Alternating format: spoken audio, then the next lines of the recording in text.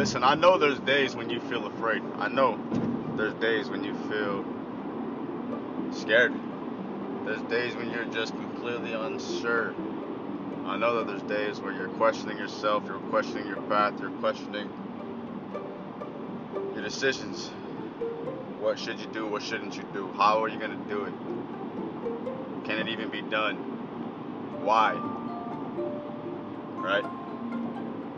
I'm a human being. I've been there before. I've faced these battles before. And on the path of success, on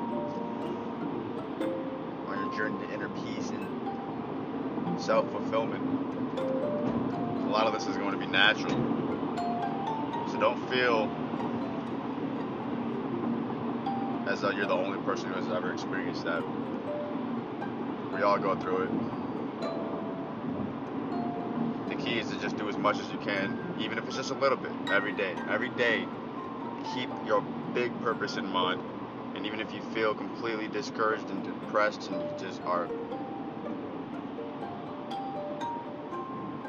absolutely feeling like you can't do it any longer, hang in there and just do something, even if it's the smallest thing that contributes to your grand vision. If you're not growing, you're dying.